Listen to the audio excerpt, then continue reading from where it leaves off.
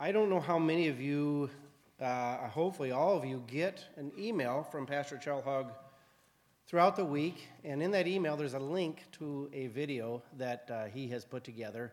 And this video is kind of a primer of where we're at on the story. Kind of gets you excited about what's being discussed. If you haven't started, it gets you started on the reading. And in this week, he made a comment in that video that he's starting to experience a little bit of Old Testament fatigue. And honestly, it's not just Pastor that's feeling a little Old Testament fatigue. As a matter of fact, earlier this week, my wife Tracy asked me, she said, "So what's your sermon going to be about?" And I said, "Well, you know where we're at with this story. Judah falls away from God, and God drops the hammer and disciplines them." And she said, "Well, that seems like it's the whole Old Testament. Israel messes up, God punishes them. Israel messes up again, God punishes them again. Israel messes up again, God punishes them again." And you know, I couldn't agree more. It does seem to be a major theme of the Old Testament, doesn't it? It's not just a couple chapters or a couple verses. It is a major emphasis in the Old Testament. Israel's sin and God's judgment. But you know, I feel very convicted that it is very easy to misinterpret why this is being majored on in the Old Testament. Why does it keep coming up? And how is it relevant to our lives today? I'm going to caution you against misinterpreting why this is in the Old Testament all the time. Now, I don't know about you guys, but I misinterpret stuff that I read all the time. As a matter of fact, several years ago in a rural West Texas town, there was a second grade teacher that was trying to get her students prepared for some type of test. It's probably one of these state-mandated tests that, you know, if the students don't get all the questions right, well, then you, the teacher, probably didn't do a good job of teaching them, you know, those things. So she prepared a little kind of a pre-test, if you will, 20 questions. And one of the questions she asked was, okay, students, name the 4 seasons and name them in the correct order. 2/3 of the answers came back dove season, turkey season, quail season, and deer season. You see, they misinterpreted the whole question of the season. And it's easy for us to do that. And I think it's easy for us to misinterpret the significance of God's history with Israel, Israel's falling into sin, and God's punishment of sin. And I think one of the reasons that we fall into that trap is we look at the here and now. Okay? Understand that this is a story that goes back 25, 26, 2,700 years ago. And if you take the median age, or the average age of this congregation, so we've been on this planet for 50, 60, 70 years or less, all we know is the here and now.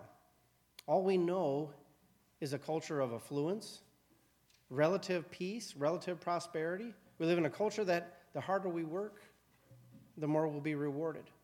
The reality is that hasn't always been the case for society. God has had other plans when cultures don't rely on him. Quick recap. We're going to do a quick recap of last week, and then we'll get into this week's lesson. So last week, God dropped the hammer on Israel. Why? Because Israel had had a string of 19 kings that were more concerned about their idols than they were about him. Now, do we blame it on the kings? Not necessarily. None of the citizens could have revolted. The citizens could have risen up, could have displaced the kings, but they chose not to. And why? They were living in a time of affluence, a time of prosperity. Why change the status quo? We're comfortable. We're actually living fairly large, all things considered. Let's not change anything. So they didn't challenge what was happening. They allowed the kings to pull the citizens away from God. And toward the end of that time, Israel actually formed an alliance with Assyria and Egypt. Instead of relying on God, they said, we're going to put our faith in an alliance with the other powerhouses of the country. The problem is you can't make an alliance outside of God, and particularly with 2 different countries like Assyria and Egypt. It'd almost be like Canada saying, okay, we're going to align ourselves with the United States, and we're going to align ourselves with Russia too. Well, that's not going to work, would it? So that basically was God setting the stage to give Assyria the green light for an invasion and basically overtake Israel because of their sin, because of them falling away from God the way they did. And in 721 is when that happened. Now, during that time, Judah was still somewhat aligned with God. If you remember, the Assyrian army was at the gates of Judah after they had conquered Israel, and King Hezekiah went to the Lord and said, Lord, what do I do? Assyria is right at my gates. They're going to overtake us. We can't stop them. What do I do? And God realized that they were leaning on him, and he prevailed. He sent an angel of death, took out over 185,000 Assyrian soldiers in one night. Something that would, by today's standards, be absolutely unheard of. But because of King Hezekiah's faithfulness, it bought Judah some extra time. Now, fast forward into this week's lesson. Have you ever tried to fix something and you only made it worse? See, what God is trying to do is he's trying to establish a people. From the very beginning, he's establishing a people, but he wants the people to look to him, to rely on him, to have a relationship with him. It started in the Garden of Eden. The first couple messed it up, remember? And then fast forward a little bit to Noah's time. God said, this is an absolute mess. We're gonna clear out the land. We're gonna purge the people and start all over and through one family.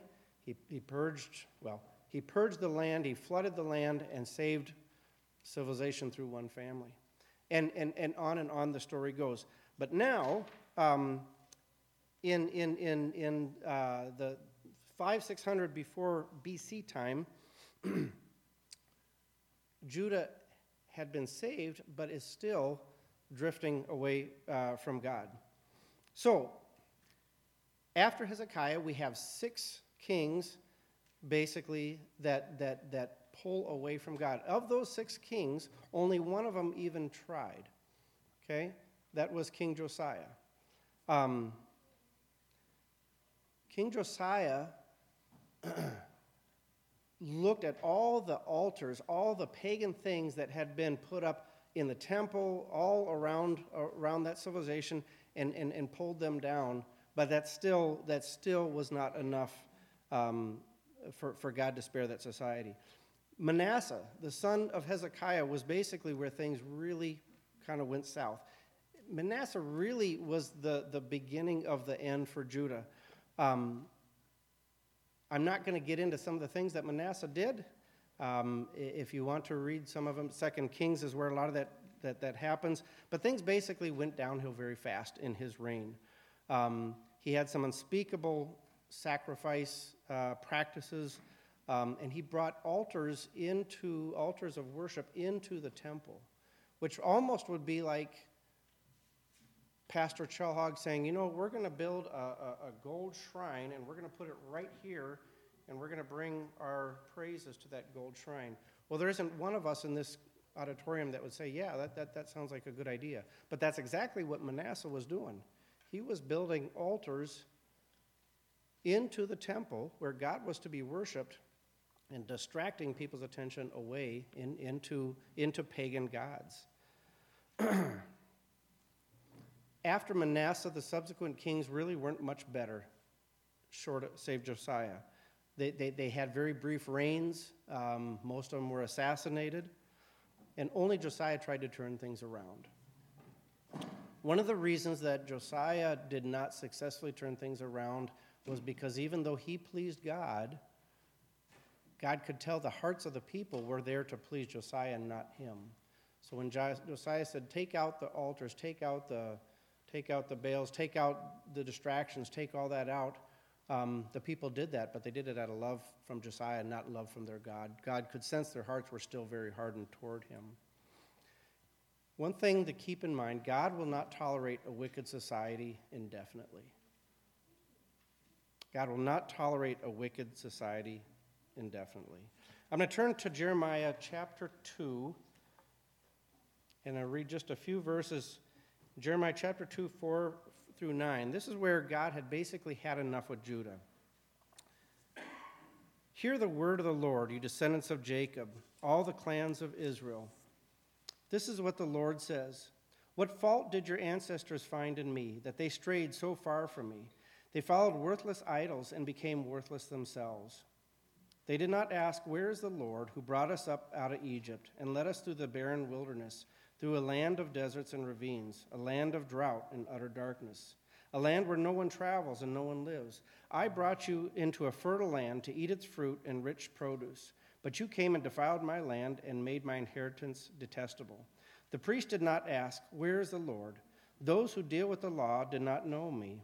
The leaders rebelled against me. The prophets prophesied by Baal, following worthless idols. Therefore I bring charges against you, and I will bring charges against your children's children, declares the Lord. So at this point, God had clearly had enough. He said, look at what I have done. I brought you out of Egypt. I've taken you out of a desert. I've given you to a fertile land. I've showered you with blessings, and no one remembers that. No one is acknowledging that. Everybody has gone the opposite route. They've gone the route of looking at their idols. And it's almost hard to understand in this point in the Bible, when Judah had seen what happened to Israel, how did they not learn from Israel's mistake? I mean, this was just what Hezekiah's turning to God at a time in need bought them probably about 135 years at most. And yet, in a relatively short time span, they all forgot what God had done to Israel. They did not learn that. But I don't want to focus just on the bad news. I do want to focus on some of the good news too. And one of the things that we see in this part of the story is that God offers some hope. And he does that in a couple different ways. Number one, he puts out prophets. If you read the chapter in the story, it goes into prophets Jeremiah and the prophets Ezekiel. And he's still wanting us to turn to him. He's still reaching out to the people through Jeremiah and Ezekiel. And see, what these prophets were doing is they're saying to the people, guys, your blinders are up. You don't even know how far we've drifted from God. All they're doing is saying, pull these blinders down just a little bit. Look at what God offers you. One of Jeremiah's themes was, should have written this down. He talks about how God offers you water like a spring, from a spring. But you are drinking out of your cisterns, which is an area that collects rainwater, and it gets moldy, and it gets nasty after a while. And he's telling these people, you guys are focusing on the nasty. You're focusing on the bad when you're being given the good.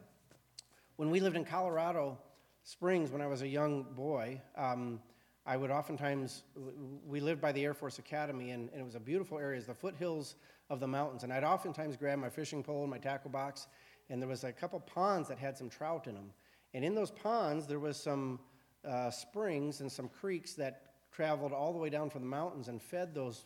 They're probably lakes, not ponds. And I would always go hiking up there, sometimes with a friend, sometimes it was by myself with my fishing pole, with my tackle box.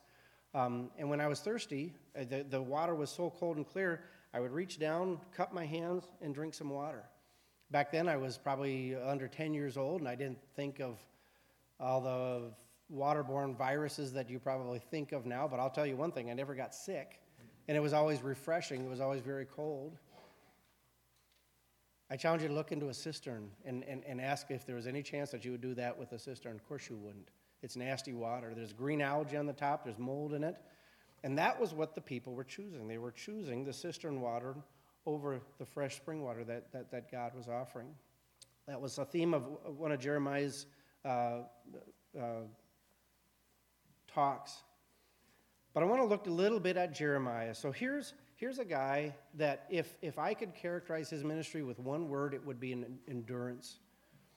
He had a 40-year ministry that started at the age of 20. Probably the only one that we can really know on a personal level around here that had a ministry similar to that was Pastor Quam's. I think Pastor had a ministry that lasted about 50 years. I think a ministry that he'll be richly rewarded for in heaven. But there's one big difference between Pastor Quam's time and Jeremiah's time. Pastor Quam preached during a time where people wanted to come and hear the word. Jeremiah preached during a time when no one wanted to hear him. Kings hated the prophets. Kings hated Jeremiah because they were opposed to their policies. Citizens hated the prophets. Citizens hated Jeremiah and Ezekiel because they didn't want to give up the lavish lifestyle they were living.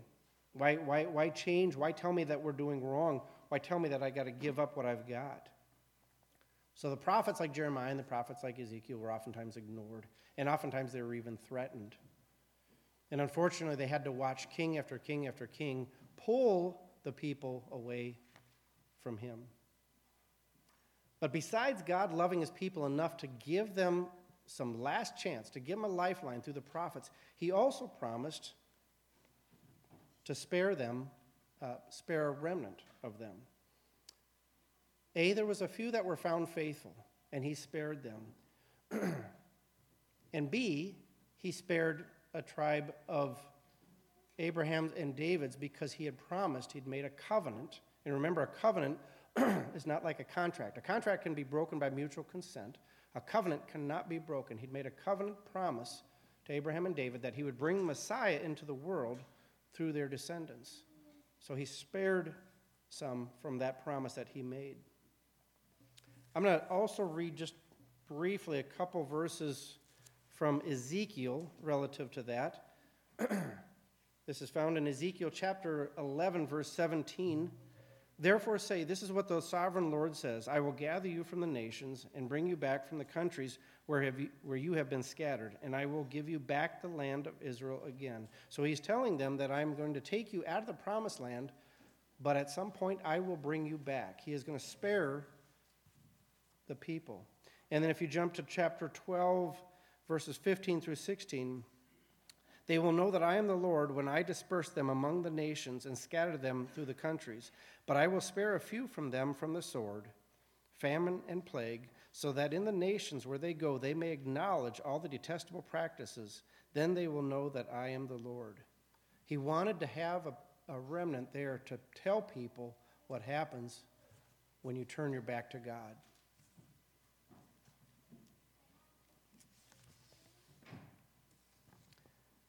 So the reality is, this timeline in Israel is of utmost significance, and that's why it's majored on in the Old Testament. If we were to say that because all we know is prosperity, is relative peace, if we were to say that we don't understand the relevance of this timeline, is to say that God has changed. Or is to say that God has softened his heart towards sin. And it's one thing that's very clear. God has not changed. He is still trying to establish a people today just as he was 2,500 years ago. He's not changed one bit, and he's not softened his stand on sin. He has to punish sin. He has to purge the sinners, but he is throwing out a lifeline. And I don't know who the prophets are today, but I do know that God has lifted some people up who have brought out the truth, and it's up to us to hear that and to listen to that. A question I'd like to land on is, how tolerant of sin are you? You know, it's easy to say, man, how did Israel keep messing up? But then we got to take the mirror and look at ourselves and say, how many times have I messed up? It's easy to point the finger. It's easy to cast blame. But the reality is we're really no better. And fortunately for us, we're in a time where the hammer has not dropped. He is still calling for us and looking to us to come back to him and to have a relationship with him. With that, I'd like to close in prayer. Heavenly Father, let us not forget the lessons that Israel had to learn. Let us not downplay the significance of turning our backs on you, to living in sin, ignoring sin, and accepting sin. And Lord, we see it all around us. We see it in our politicians, we see it in our media, we see it in our culture, in every facet. And Lord, forgive us for becoming hardened to it. Forgive us for becoming callous to it and sometimes ignoring it and accepting it. Lord, show us the people like Jeremiah. Show us the people like Ezekiel that are asking us to recognize the sin, to turn to you, and to develop a relationship with you. Lord, we thank you for this day. We pray that this day is honoring to you. And Lord, we just pray for your blessings on this church. In Jesus' name we pray. Amen.